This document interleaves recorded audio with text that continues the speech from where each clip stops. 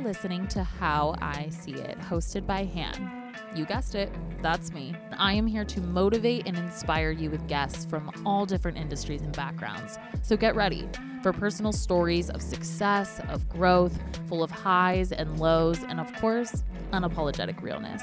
This is How I See It. Because a lot of people, they still to this day, they're like, how do you do that? And I'm like, I don't know. I was actually, when I was stalking you, by the way, we're recording, but I was listening to a video on your page and you said something really powerful about how like you never go into an interview or like any type of media thing thinking you're better than anyone else, but you also don't go in thinking you're not as good as the other person. And I was like, oh, that's powerful shit. Because I feel like you never want to not be humble. I feel like there's something really special. No matter how successful or big you get, you always want to hold on to that. But you also like, I feel like we tend to like underestimate ourselves a lot. I think I've struggled a lot with that, right? Where it's like, I never want to feel like someone's better than me and I'm not better than someone else, you know? And I really struggled a lot with that because it's like, I've never give myself the flowers, right? Of like, wow, you did so good. Like, all these things that like I've built within like 10 years, like I've never really sat down and been like, wow, you're so good for you, you know? And so it's kind of like hard to, you know, not do that for yourself and then be talking to people and people to like not know your worth. You have to know how to treat yourself for people to treat you. Totally. You know? I mean, I think I talked about it in a separate episode. Like you deserve a seat at the table. That's like the hardest thing to do as like an entrepreneur, no matter what you're doing. But like, it's obvious when it's missing, like, from your persona, from your confidence in your business. Like that part is essential in being successful too. Oh my God, big time. And also like gratitude is a part of being successful and being able to sit and be like, look what I did. Look what it was accomplished. And if you don't do that, it's kind of like you move too quickly to the next goal without just sitting and being like, wow, I did a good job. Yeah. I have like this thing in the morning where it's like I sit by the window and like get natural light in so I could put on my face. So you can like, you're like, I need to soak in this. I need to like, you know, like you're just kind of like in there and the sun is like hitting and you're just like natural light. So like that, your eyeliner comes out good. And, you know, you're just in there. Yeah. And so it's like, it's quiet, you know, my daughter's off to school. My husband's, I don't know, doing something. And so I'm just like in there and like, that's like really like the moment to like, really like out loud say all the stuff that like I'm really grateful for because it's like I'm not like a religious person. I actually have religious trauma. But I know, I feel like we need to get into I'm like we're getting into a lot today. I was gonna say I was gonna ask you actually if you were like since of this conversation, because I'm a Christian, I grew up Christian. Faith has always been like a big part of everything, but I think as I've gotten older, like that's really translated out of like traditional and like more into like how like what's my personal relationship with God and how am I going to do that and carry that through business, through my personal life, through everything. It's really interesting you say that. No, and for me, like I, you know, my mom, she's like, we grew up Catholic and then all of a sudden like my parents were like Christian from day to night and I was like, what the what like, what's happening, you know? And so it was really interesting, but I've always kind of been like, you know, was raised with prayer, all that kind of stuff. And for me to like rebel as like a teenager and be like, religion is totally not for me. And like really like seeing like what my dad did with it. Like I was just kind of like a little traumatized by that. And I was just kind of like, wait, but like now it's like we get to like reclaim what religion is for us, you know? And it's like, I don't go to church. I don't do any of that kind of stuff. But I am like a very, you know, because I felt like my dad was always kind of like, well, if you don't go to church, you're not a good person. And if you're not religious, you're not a good person. And I always kind of thought like, I'm a really good person, you know, like I'm really nice. It's like, I really like make sure that I don't ruin anyone's day and that like I'm super mindful and all that kind of stuff. So I was like, I don't think that has anything to do with it. Yeah. It's interesting how people like put their own spin on things based on just their life. And then when you have children, you do it to them. And then you grow up thinking your parents' views are yours. Everyone goes through like the self-identity journey, especially in faith. Oh my God. But I feel like that's a good segue. I would love for you to talk about just your childhood, how you grew up, where you grew up, and how you got into even starting a company. So I actually want to say too, if you, for those of you who don't know Claudia, I'm like, we just got into it. I'm not surprised. So Claudia is a cut and sew designer. She owns LOKA. So if you could just get into all of that, like childhood, when you started, how you got here. my dad was a denim distributor. I grew up in LA in the San Fernando Valley. So it's basically like 20 minutes from downtown LA. Super like, you know, small community. My mom never learned how to speak English because she never really needed to, because it was predominantly brown community. And so it was a nice childhood. Like I'm a sibling of like 6. Wow. So we're 6 kids. Yeah. And we're all like really cool peeps. We're all like, I'm the second to the oldest, so I have an older sister, and then everyone else is like younger, but everyone's really cool. Like we all grew up like super tight knit. I grew up with my cousins. My mom was like a stay-at-home mom until I was like 10. And crazy thing, my mom just recently retired from her job that she got when I was 10 years old. So she kept the job. The same thing. The same thing. Wow. So it just shows you we're very loyal. Wow. But she was like, you know, she got this job, and both my parents, they both sewed. And so my dad was running a denim factory, all that kind of stuff. And then all of a sudden he like closed it and moved everything into the garage. And like at that point I was like 12 years old, and I was like always very like anxious and like needed to do something. And I would just kind of go in there and like watch him kind of work all day. Like it was like an all day kind of thing. And so I was like, do you need help? And he's like, sure. And so I would cut like elastic, do that kind of stuff. And then like at a point he was like teaching me how to do mass production, which I didn't even know. Like he never explained anything to me. I was just kind of like, you know, my childhood was very like, don't explain anything to the kids. You just tell them what to do and they do it. And there was no communication other than that, you know? And so I was like, okay, cool.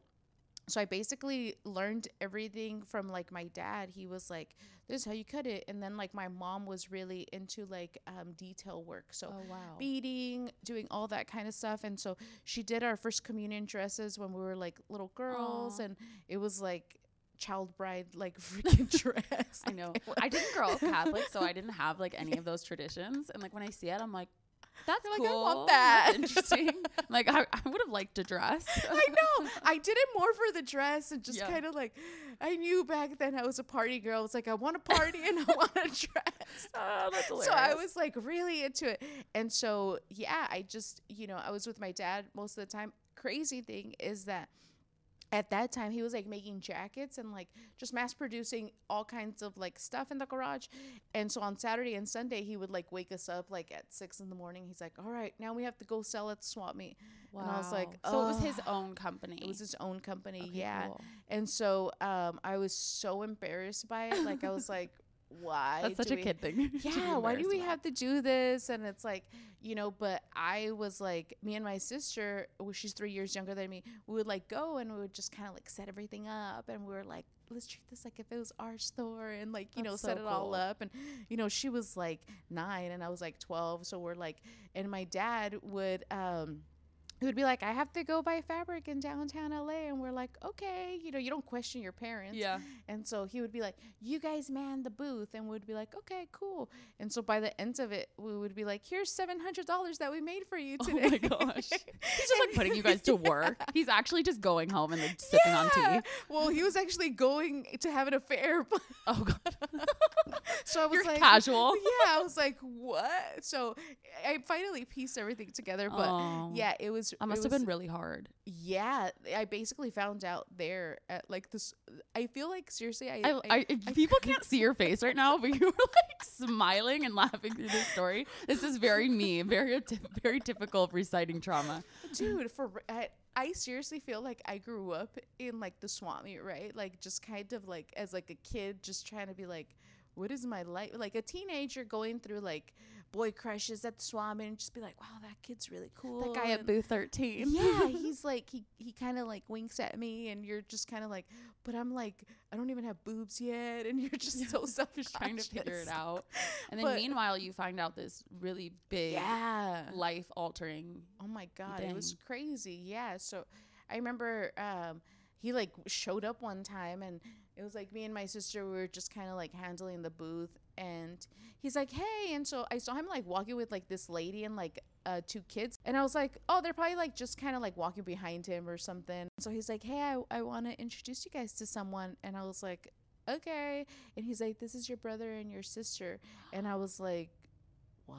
And so my jaw is like oh my on the ground. God. I was like, Spanish is my first language, so I don't feel like I could really communicate in Spanish that well because my parents only like barked orders at us. Like they weren't like how do you feel or anything like that. And so I knew that I was just kind of like really mad, like really, really mad. And I was like, how the, like, because, you know, you understand like, hey, this person is married and you understand at least like the basics. Like I knew my parents didn't have an open relationship or anything like that. So it's like I understood that they were married, that they were committed and all that kind of stuff.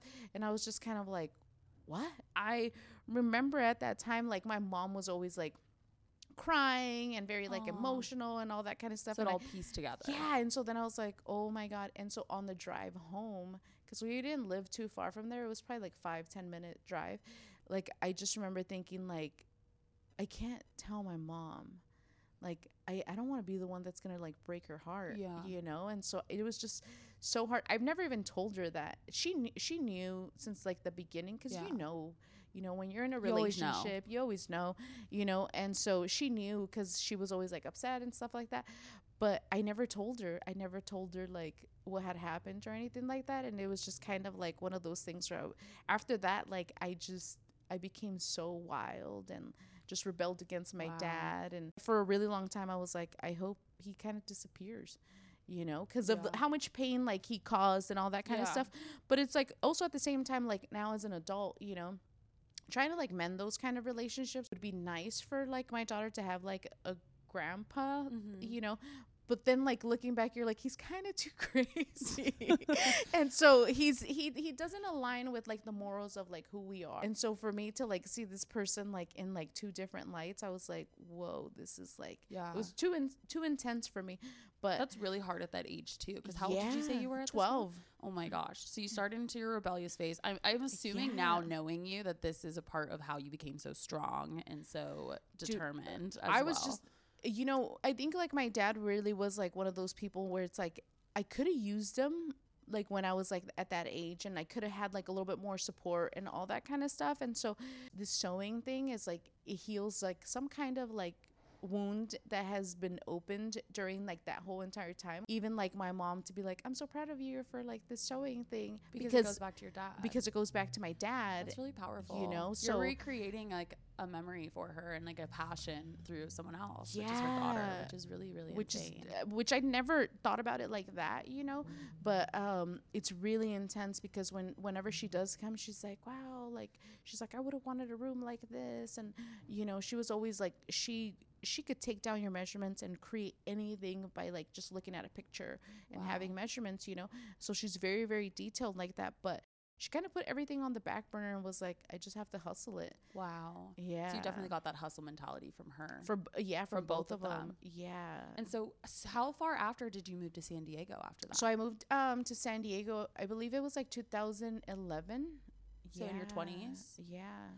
Early 20s. What brought you here? Was it just like the rebellion phase? I followed a boy. Oh, all right. We love honesty. And you know what? It was so funny because he was my boyfriend at the time. And I remember, he doesn't like to admit it, but I remember the dinner. He was like, come with me. You'll never have to work again. And I was like, I love that. Wait, is this your husband? Yeah. Oh, okay. So this is a good story. Yeah. So he's like, oh my God. We're like, this rarely works out when you follow a boy. We met in the cannabis like industry, and he was like, I want to go open up a dispensary out there. And I was like, cool, good for you. Like I had just paid off my car, just had gotten an apartment. I had my stuff in different consignment stores. I really thought I was like the shit at that time. I was like, wow, I'm so great, you know? And so you were kind of dabbling into the industry. Yeah. Yeah. And so I was like, wow, I was already like sewing and like making things and selling them at like art shows. And I was like, I think my life is like good here, you know? So I basically was like, I'm going to like move. If I need to move back, like my mom's always been like, oh, you know, you always have a place here and it's not like a big deal and this and that. And so I was like, if I need to move back, I'll move back. No big deal or whatever. I had like $2,000 in like my pocket and I was like, we'll make something. Oh my God. I was promised a lot of good shit. He's like, you won't ever have to work ever again. And I was like, wow, that's a great life, you know? And so I ended up moving out here and helped him build his business, all that kind of stuff. And I I think it was like 2 years later, like I ended up getting pregnant, and I was like, oh crap. I was like 26 at the time, just really scared. And he's like, it'll be fine. Like we'll finally have something to do because we're so boring, you know? When she was like 5 months old, we opened up like the studio. Wow. And I remember, you know, going to like her pediatrician appointment, and she's like, what do you guys do? And we're like, we're opening up a business. And she just laughed so hard. That's so funny. You decided that you were just going to pursue embroidery and sewing because it was always a passion of yours. Yeah. Did you know the name was going to be So LOKA?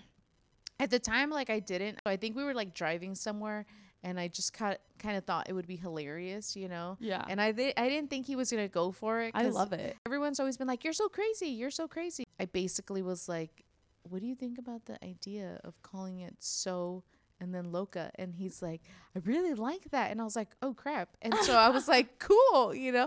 And so that's where, you know, we kind of were like, oh my God, it would be really fun. But we did a couple of like, we pivoted the business a few times. In what way? We started in Bankers Hill. Mm-hmm. We originally wanted to have like an artisan collective where it's like people sold their stuff and it was all handmade stuff. And, you know, I would be like sewing during the day. That was the original plan. And like, we just never made money. I felt like the first 2 years we just kind of like bled like out money like real bad. So I ended up getting like 2 other jobs plus like the business. We transitioned and I was doing a lot of tailoring and like custom sewing and all that kind of stuff. And that like really like just kept us afloat. When we moved out here, they sold the building there where we were at. So we're there for 5 years. And then they finally were like, we're going to tear it down and we're going to build condos. And so I found a place here, and we were actually in the alley for a year. Wow. So we're in the alley for a year, and we were still doing like custom sewing and tailoring and all that kind of stuff. And towards like the end of 2019, I was like, I'm just like, you know, you meet a lot of people and, you know, people have great ideas for designs and you're just kind of like, cool. And like, you're just seen as like a tool. You know, when you love people that you work with, you're like, dude, I get your vision. Like, let's build something together. Yeah. But there is times where people are just kind of like, you're just a tool. I don't want any of your input. And so towards the end of 2019, I was kind of already feeling like that. And then 2020 comes. Oh, fucks boom. everything up or fixes it. I don't know, however you want to see it, you know, but it really like put a lot of things into perspective for us. We need to transition our business again because no one's getting anything tailored. No one's going anywhere. And so one of my friends, I'm constantly like always watching the news and stuff like that. And so I was like, there's some shit that's coming this way. And we kind of have to like figure it out because it's going to come, you know? And so my friend was like, you should make masks. And he kind of kept bugging me about it. And I was like, sure. So I made like a mask for him. And he's like, you should make like a few. And I was like, okay. And so I made a few, and sure enough, like lockdown happened like the next day. And I was like, whoa. It was really crazy how like it really happened, because one of my friends had messaged me and he's like, hey, my grandmother just passed. She was a quilter. She has a lot of like fabric. We're going to throw it all away if like no one comes and picks it up. So I picked up like 22 bins of just cotton fabric. So I have like an electric cutter and I cut all the sizes and all that kind of stuff. And I would just sew them. And then I ended up having girlfriends that would come and cut them and stuff. But we made like 10,000 masks. Oh my gosh. And we just gave them away. You know, we're just like, screw it. Like we had all the fabrics, we had all like the elastics and stuff. After that, like I feel like it was like July. I was like, it's dead. Like there's no one that's coming here. In a neighborhood like this, gentrification is like a huge thing. I ended up losing like this neighbor and then the neighbor on the other side. And so I was like, oh crap, this could be really bad, you know? I just messaged everyone and I was like, it would be really cool if we could all like talk and kind of like organize ourselves to like make this like a place where people want to come visit during the pandemic, you know, because we still have to conduct business. Yeah. And so we ended up freaking starting Walk the Block. And so, and what can you explain them what that is, just for people who don't know? It was basically an event that was like created in like response to COVID. So we still had to conduct business and all that kind of stuff, but we wanted it to do it in a way that it was going to be like safe for everyone. Okay, so the pandemic was really kind of what elevated the company. Yeah, everyone was like, oh my God, who's this person in Barrio Logan that's like making all these masks and just crazy enough to just give them away? Yeah, you know, and everyone, I feel like that speaks a lot to your business too, because I know that you say community over competition. Yeah. If I have all the tools and all the resources to like do it, like it's not going to cost me anything because all that fabric was donated to me. So that to me felt just not good. Nothing is happening. No one is going anywhere. Like this is a basic need. So I felt like at the time we got a lot of... You probably didn't realize that like even though you weren't charging for it, you were doing something really powerful for your business in that moment, which was that you were creating awareness and like a really good reputation. Oh my God. Yes. And so the news, like, you know, we got interviewed by, I feel like every news station in San Diego, and they were like, why are you doing this? Why, you know, all the questions. And for me, I was like, well, we have everything. And so it's like, we should, you know, and like, it's like, we're all in the same boat. So like, you should, you know? And so the shop now like spiked up so high. Yeah. Because I also saw online that LOKA was voted best clothing store in San Diego at one point. Yeah. Last year. Yeah. That's so cool. It's freaking awesome. You're like...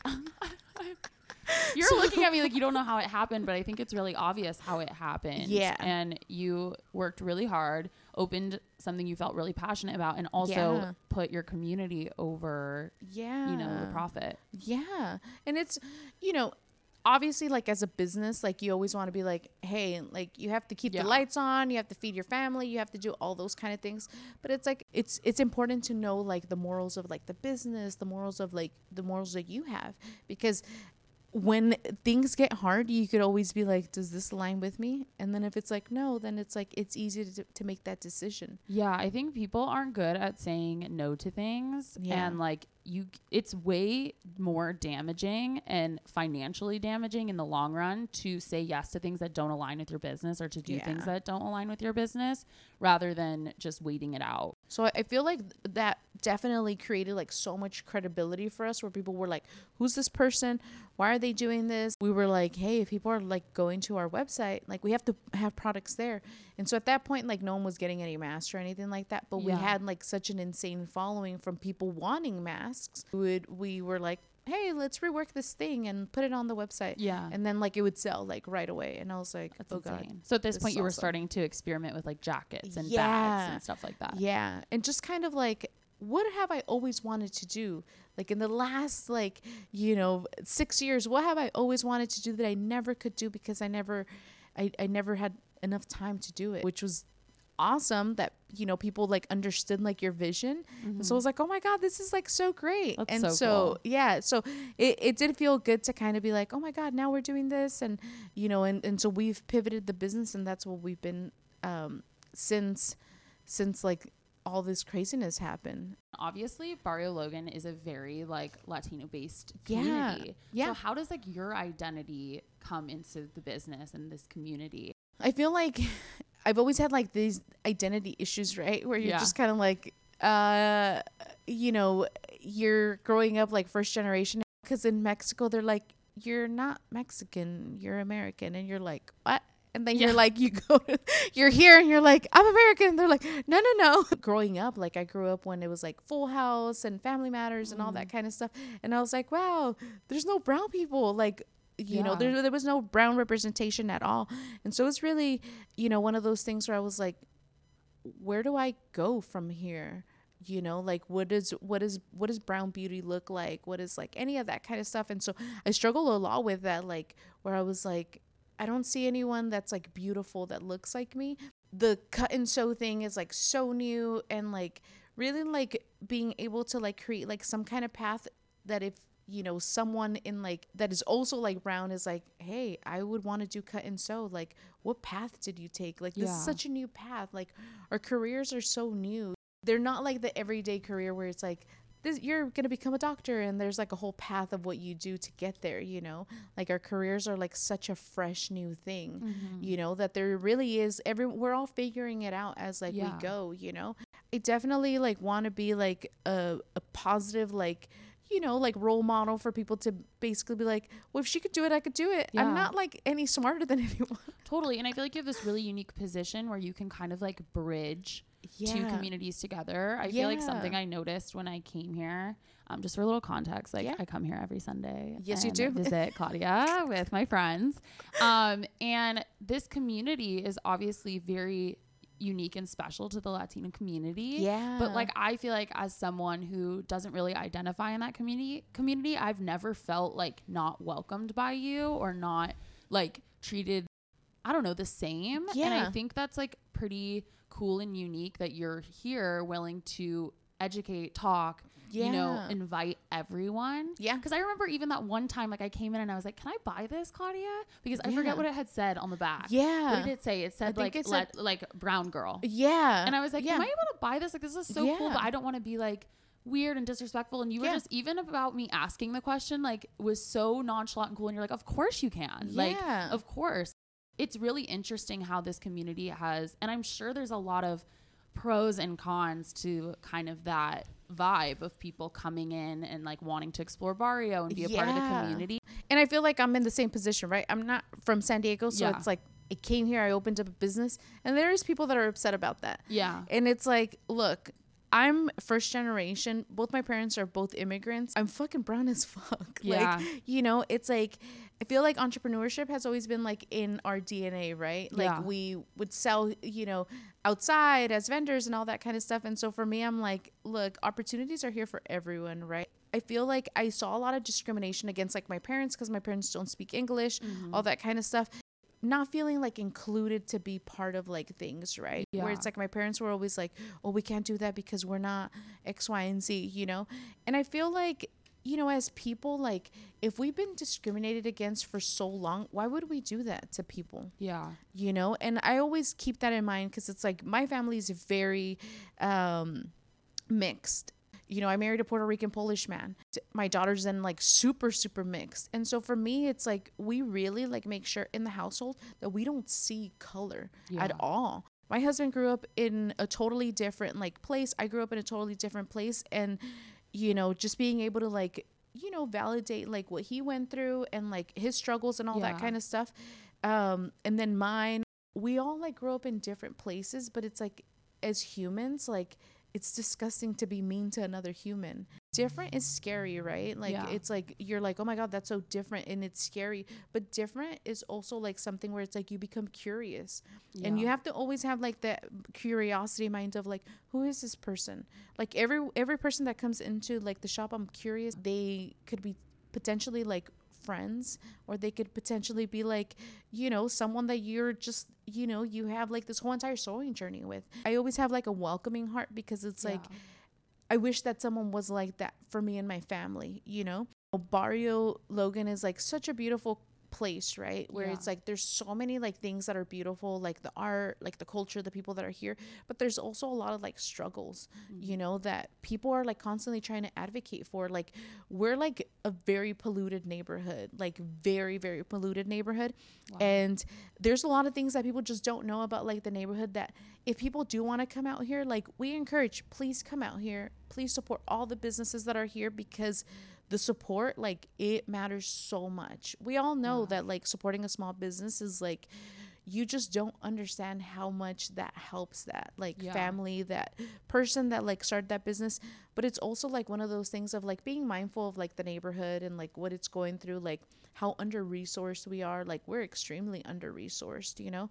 And so just kind of thinking about those kind of things. But I always encourage people, like, come out, like, our culture is beautiful. Like it is a beautiful place. Like we're very welcoming people, you know, but it's like we also want people to come support and also advocate for the things that we also need. Yeah, because if you're going to be a part of the community and for the fun stuff, for my instant, like for my example, like we come out every Sunday, go to Barrio Dog, get a hot dog, come and visit all the small businesses. If you're going to do that and make it like your routine and your fun little thing on the weekend, then you need to also be supporting in other ways and acknowledging like what the community actually needs. Yeah. And it's like, and it's awesome that you guys just come out, you know, because it's like a lot of people, they kind of, they're like, how could we support a small business if we're on a budget? Right. And it's like, you can find your own ways to do it. For instance, like for me, I know that like my social media presence has value. Exactly. And so like sharing Barrio and like post at like adding LOKA and adding these businesses that have their Instagram out, like that's a huge way to contribute to their business. If that's not your thing, you can find other ways to contribute, be a part of the events, invite people out here. Like there are things that you can find to do to help a community, even if it's not for money. Yeah, for sure. I remember I had like someone asked me like, how do you go to Barrio? And I was like, well, you just go, you know, you just you drive or you could take the trolley or you could Uber or whatever, but it's like go and like see how like awesome and like bright and like just filled with like so much culture and so much art too. So much art. It does really genuinely feel like you could go into like a place and like just build community because there's so much stuff happening. So many young people are here, you know, like young entrepreneurs. It's a cool place to kind of come hang out, get a coffee, like just make it the day. Do you think a lot of people in the community or business owners on this street even like, do you think they feel the same way about that? Like, do you think they love that people are coming? Is it kind of a love, like pro and con thing? I think that like, you know, because you did mention the gentrification of things and stuff like that. I do feel that there is a lot of the businesses that are like, thank you for coming. Thank you for doing all that kind of stuff. You know, thank you for supporting our businesses, all that. I feel that there is a lot of businesses that are like that are just kind of like, oh my God, you know, you going into a business and spending $5, it makes a huge difference because 20 other people could do that. And then all of a sudden you're like, wow, we really racked it up, you know? Yeah. I feel that there is a lot of like the businesses that I know that they're very appreciative, that people are coming and that they're like, you know, exploring like this really cool neighborhood. There's a really amazing raw art scene here, you know, that you don't get in a lot of places. I didn't even know it existed. Yeah. That's the crazy thing is I feel like I was really like sheltered in that way in San Diego. I didn't even really know a lot about Barrio Logan. And once you come down here and see the art and culture, you start to see it everywhere else. Oh my God. Like even being in downtown, like I'll see art and I'm like, oh, that's definitely an artist based in Barrio Logan. Yeah. Yeah. So then you start to kind of like the branding comes in hand. The branding. So then you're like, oh my God, I know that person. They, you know, but it's like, it is awesome. You know, for me, I'm like, look, obviously just being mindful if going into any kind of community and just being like, oh, cool. Like you like going there. It's awesome. It's great. You know, and just being mindful. But it's like, I always tell people our sewing studio is always like the United Nations of everywhere. Like everyone is welcome. Like I am Switzerland. Yes. Well, and even if there are people who maybe aren't as open and as you are, like even you setting an example of that, like opening doors, having people from all different communities come in and want to hang out here, I'm sure that's really inspiring to them too. Like, oh, Claudia's doing something I'm not. Maybe I need to be doing that too. Yeah. And you know what? We just need to be decent human beings. That's all we need to be, you know, period. Like, and it's like, there's so much beauty in like collaboration. Yeah. Right. Like the bags. Oh my God. Yes. I was like, freaking cool. I've been waiting to bring up the bags. So Claudia did all of the bags for the How I See It pod, which we need to put in more orders because people want more. But like such a cool collab. I would have like, it's just crazy how we met. Like I would have never, it's destiny that like I met you and then launching the podcast, wanting to do a bag and then being like, oh, I should ask Claudia. Yeah. And it turned out so cool. Oh my God. It was so much fun. You know, we had it like down to the wire. We were like, oh my God. I know. And then I was like, no, this one has like a little like, you're like, this one has a burn mark. So I really like during like that project, I really like channeled my dad in like cutting everything. Like, you know, I stacked up canvas like this high and then I was like, oh my God, I get to use my electric cutter. So I like used my electric cutter and it's just so beautiful how that thing works. And so I had such a good time and you know, like all those plaid fabrics are like very old, vintage, super old. And I feel like that speaks a lot to your emphasis on just being really sustainable. I saw on your site you're trying to be 100% sustainable by July 2023. Oh my God. Can you talk more about that? Yeah. So where does that come from? Like why? So like, what's your passion behind that? I think it's like it's been a cultural thing. Like we've always like put like salsa in like butter containers and then you're like, oh, I'm gonna get some butter and then you're like, no, there's salsa in here. And then or like the cookie container, right? Like the cookie container is always sewing stuff, you know? And so I've always kind of been like, don't throw anything away, which gets me in trouble. You're like a hoarder. Dude, if I showed you, you would be like, oh my God, this person. But I've always kind of like, I really wanted to always like start a brand. But the thing that really scared me was how much waste it produces, right? Like there's so much waste, and like the fashion industry is number 2 pollutant. And so I was like, ooh, I really want to be like super mindful of that, because what kind of planet am I going to leave for my daughter?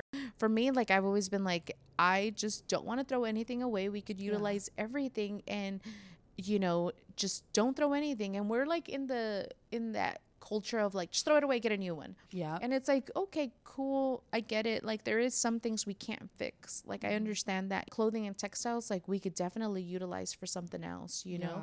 And I mean, so, the fact that person was going to throw out those pounds of fabric that you probably still have pieces of. Still to this day, I think I have one last bin of stuff. You know, I remember the lady's name, and I was like, thank you, Ruth. Every day I'm like, you have some cool stuff in here, you know. It really like forces you to kind of like look at every kind of like tiny piece. And like I save everything, so all the little tiny pieces, they get put into like Ziploc bags.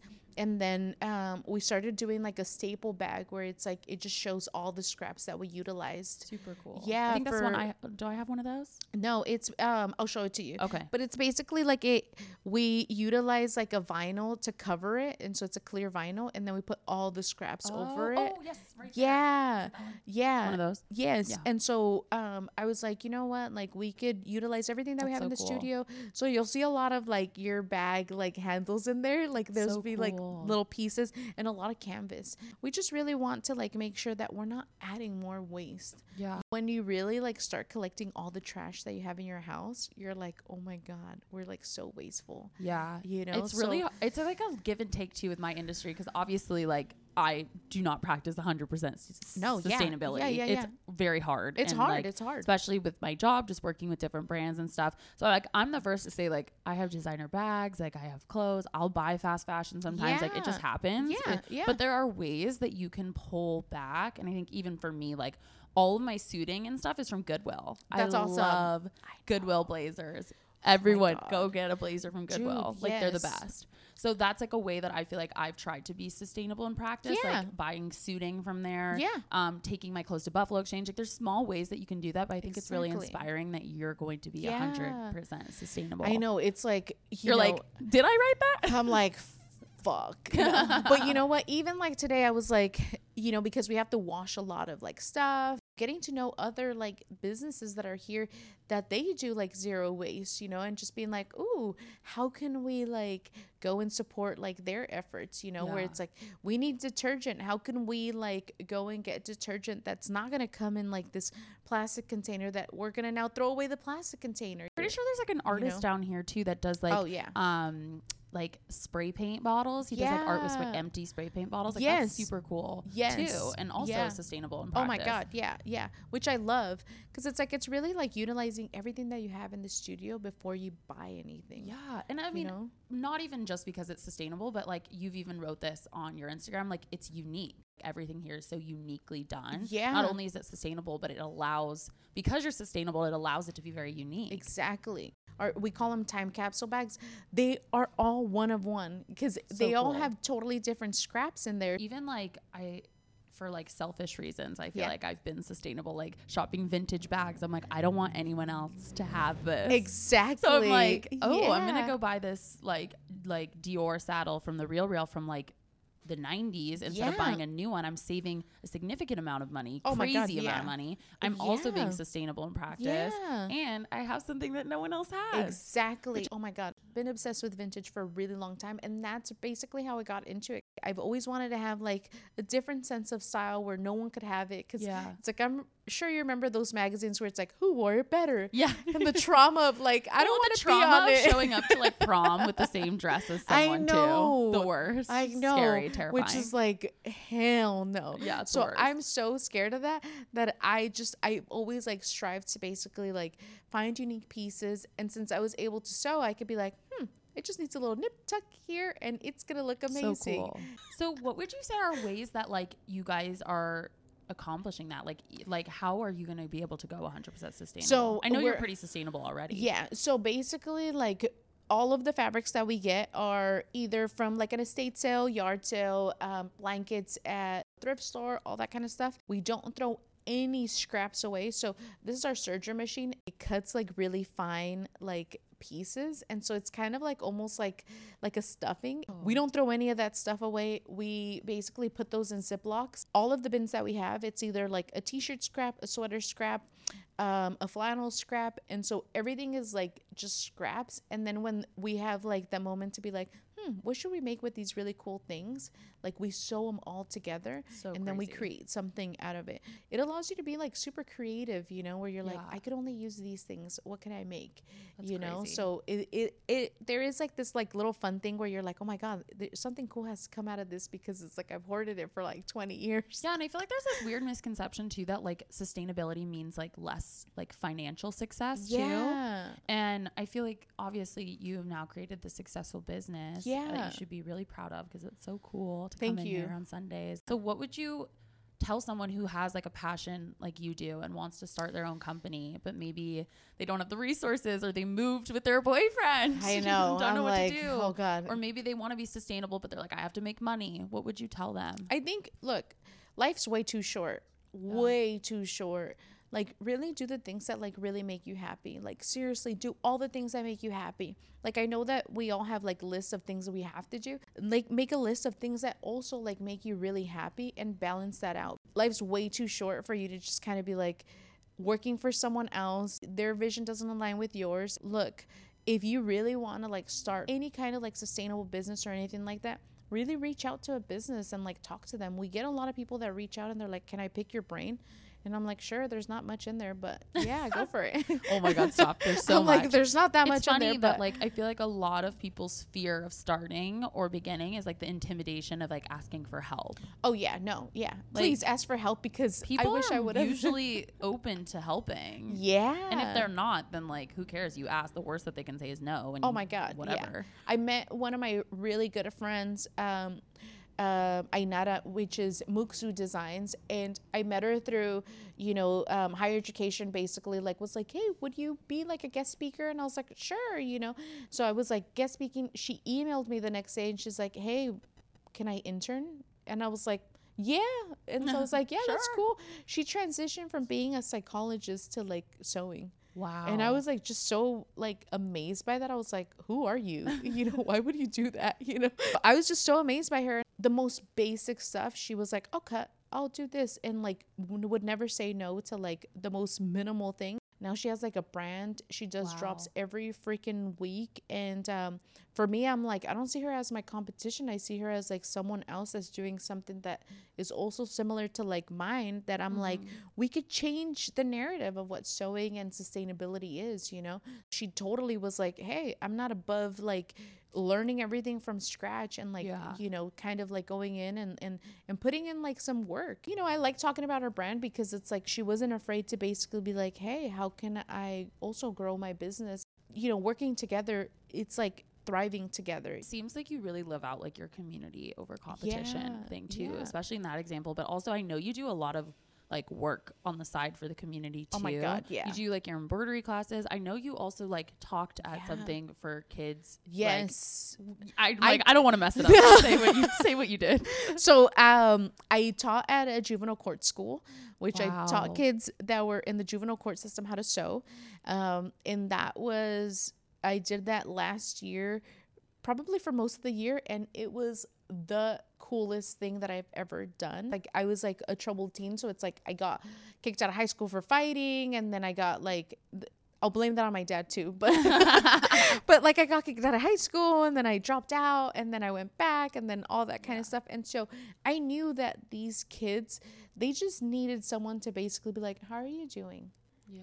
How do you feel today? And like, no one ever does that. So it was really cool, because during that time that I was like teaching that class, Nike had reached out to me and they were like, would you like to come out and teach a workshop here? So cool. You have to talk about that. Yeah. So I was like, and so they slid into the DMs, and I was like, so like Nike, like it just appeared. Yeah. It was like Nike checkmark. The person from Nike, and they was like, hey, I'm blah, blah, blah from Nike. And I was like, sure you are. You're like, is this fake? Sure you are. In the beginning, I was like, it's probably like fake. And I hadn't had a conversation with him over the phone. He was just like, are you down? And I was like, I'm down. He's like, we want you to come and teach the design team how to sew. And I was like, okay, yeah, I could do that. Yeah. Like, I feel like I'm a good teacher. Yeah. And then he finally got on the phone with me. It was like quick. He's like, I'm so sorry. I'm like running to like another meeting, so it's gonna be quick. And I was like, cool. They FaceTimed me the week after, and they were like, this is the space where you're gonna be working. That must have been so surreal for you. It was very surreal, especially like showing up. And I had talked to them on the phone, and I was like, hey, you know, this is like such a cool thing, and like I'm bringing my daughter with me. And they were like, oh my god, that's so great.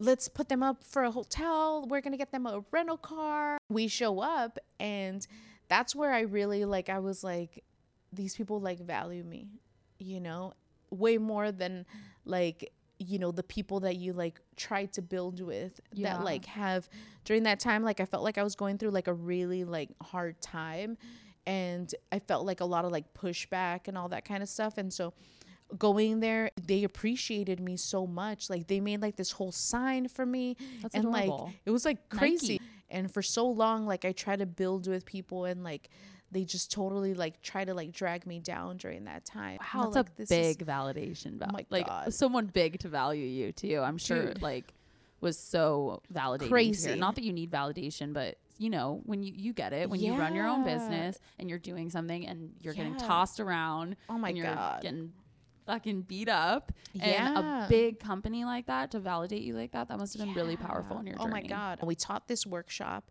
and they wanted to be more sustainable. So we cut up a bunch of jerseys and practice jerseys, like old hockey practice jerseys.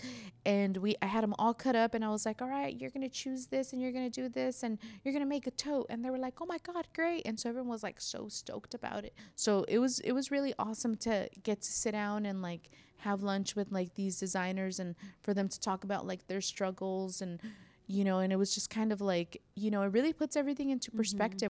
They're like, you know, I'm a designer for Nike for X, Y, and Z years, and now I'm working with this, and I do all the color for this sneaker and this and that. And you're just kind of like, I'm fucking sitting here and I'm having lunch with you.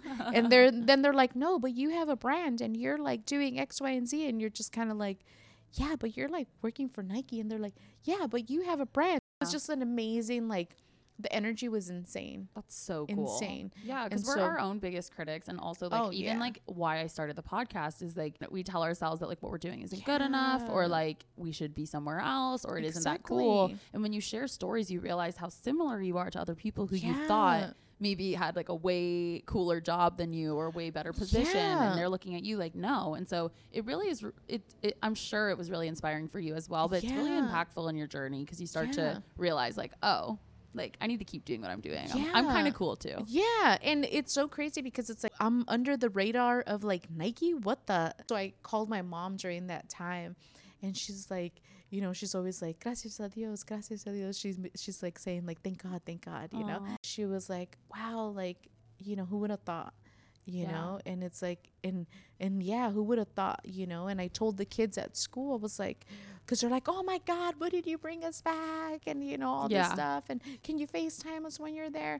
And I was like, you know what, I'm like, I was seriously in you guys' same position as you guys were, and your life could change so fast. Yeah. And I'm sure it's been really inspiring to see you do that in this community as well. I'm sure the people, it's a small community here. I feel like people probably heard you were going to Nike. So that was probably really inspiring to see you be invited there too for other business owners. Oh my God, yeah. Especially since you put so much emphasis on community in what you do. I'm sure that was really inspiring. That saying is so true. It takes a village, right? Yeah. For anything, to raise a kid, to start something, any of that kind of stuff. But it's like we don't remember these things because they're so like old. You know, you're just kind of like, new shit. So no. Yeah. But it does really take a village to like, you know, to create something good, because everyone wants to be a part of something. Now that you're here and you've been through all this stuff, and you're at this like really awesome place now with your business, and you're in Barrio, and there's all the businesses here. Like, how I've been asking everybody at the end of each episode, like, how do you see it? How do you see everything that you've been through? How do you see like Barrio changing? Like, how long have you been in Barrio now? For 5 years. 5 years. My girlfriend, she made me stand across the street and like look at the freaking shop and basically be like, you did that. And I was like, okay. And she's like, you did that. And I was like, okay. And she's like, you did that. Not a lot of people could do that, you know? And I was like, Yeah. And she's like, and not a lot of people could do it for as long as you have. I just think I'm crazy enough to do it. Yeah. But well, it's what we go back to talking about. Like, people are too scared to try and risk. And I feel like that stops a lot of people. Yeah. Steve Jobs was like, you have to be crazy enough to like believe in yourself. And it's like, look, I didn't grow up with any self-esteem at all. I just kind of always like, you know, grew up thinking like I was just going to be a rock star. Dude, okay, I'm not even laughing because I'm the same way. I'm like, that is serious. Yeah. Don't laugh. Yeah, like, no. It's like, it's so funny because people are always like, how are you so confident?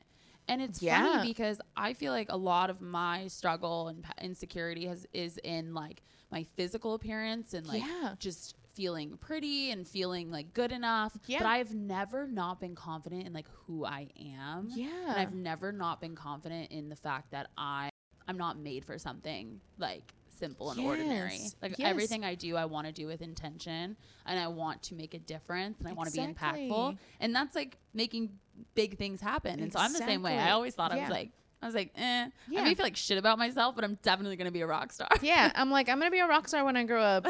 Something like that. I love that. Yeah. I was going to be something, you know, I don't know what it is, but it's like, I'm going to be like something big, you know? And it's like, and it's crazy to like say it to like certain people, because certain people are like, what? Like, you know, like, but it's like, there is people that they also have that feeling of like, you know, that you're going to change so much stuff and that you're going to create a lot of amazing opportunities for other people. And it's like, and those people, they get it, you know? And so, well, and you can choose to want to make an impact. Yeah. It's not like, I do think like there's a balance between believing like I'm destined for greatness versus actually deciding that you're going to be destined for greatness. Yeah. You can choose to like make an impact with your life. And I think you're doing that here. Yeah. It's really amazing what you've done. Yeah. It's a lot of fun too. Yeah. I think that helps. It's funny. Like, I don't know how people do things they hate. I mean, work is always going to be hard and shitty. Yeah. Like, I wake up and I'm like, I don't want to work today, but at least I love my job. Exactly. And I get to like work with my husband, which I don't know if it's a good thing or a bad thing, but you know, we get to work together and like now we incorporated our daughter. So she's like a little camera person which is so cool. We both have had like these passions. Like I've had the passion for sewing since I was 8. He had passion for film since he was 10. Our daughter's 10. We'll see where it goes, but we're really excited to like be here and to like, you know, set like a positive example of like just being like decent human beings, you know, like everyone's flawed, but at the same time, it's like just kind of being like, hey, you know what, like let's have conversations. When people don't conversate with each other, there's that you build up like this anger, animosity and all that kind of stuff. And it's like everything could be so cleared up within like a conversation. Yeah. You know, so simple. So yet simple. Simple, but most people don't know how to communicate. So that's another podcast episode. Exactly. Well, thank you so much for coming on. I really, really appreciate it. I really appreciate you sharing your story and teaching me things and constantly just talking to me on Sundays. But before we get off, I want you to share just how people, especially in San Diego, can support Barrio Logan, the best ways, easiest ways, and how they can support you, and share your handles too. Awesome. So please come out. Saturdays and Sundays are usually the best times to come out. There's a lot of really cool stuff happening. It's usually like the best time to come, 12 to 6. And our Instagram handles is at SeWloka, SEWLOKA. And we have a website, SeWloka.com. Yeah. Thank you. Yeah, thank you. Thank you so much for listening. I hope you enjoyed the episode, and I hope you leave here feeling motivated and inspired. Do not forget to rate and review the pod on Apple Podcasts and Spotify, and don't forget to follow How I See It Pod so you can keep up with podcast updates and see who's coming on next. And if you're not already, come join the fam and follow at How Han Sees It. Thank you guys.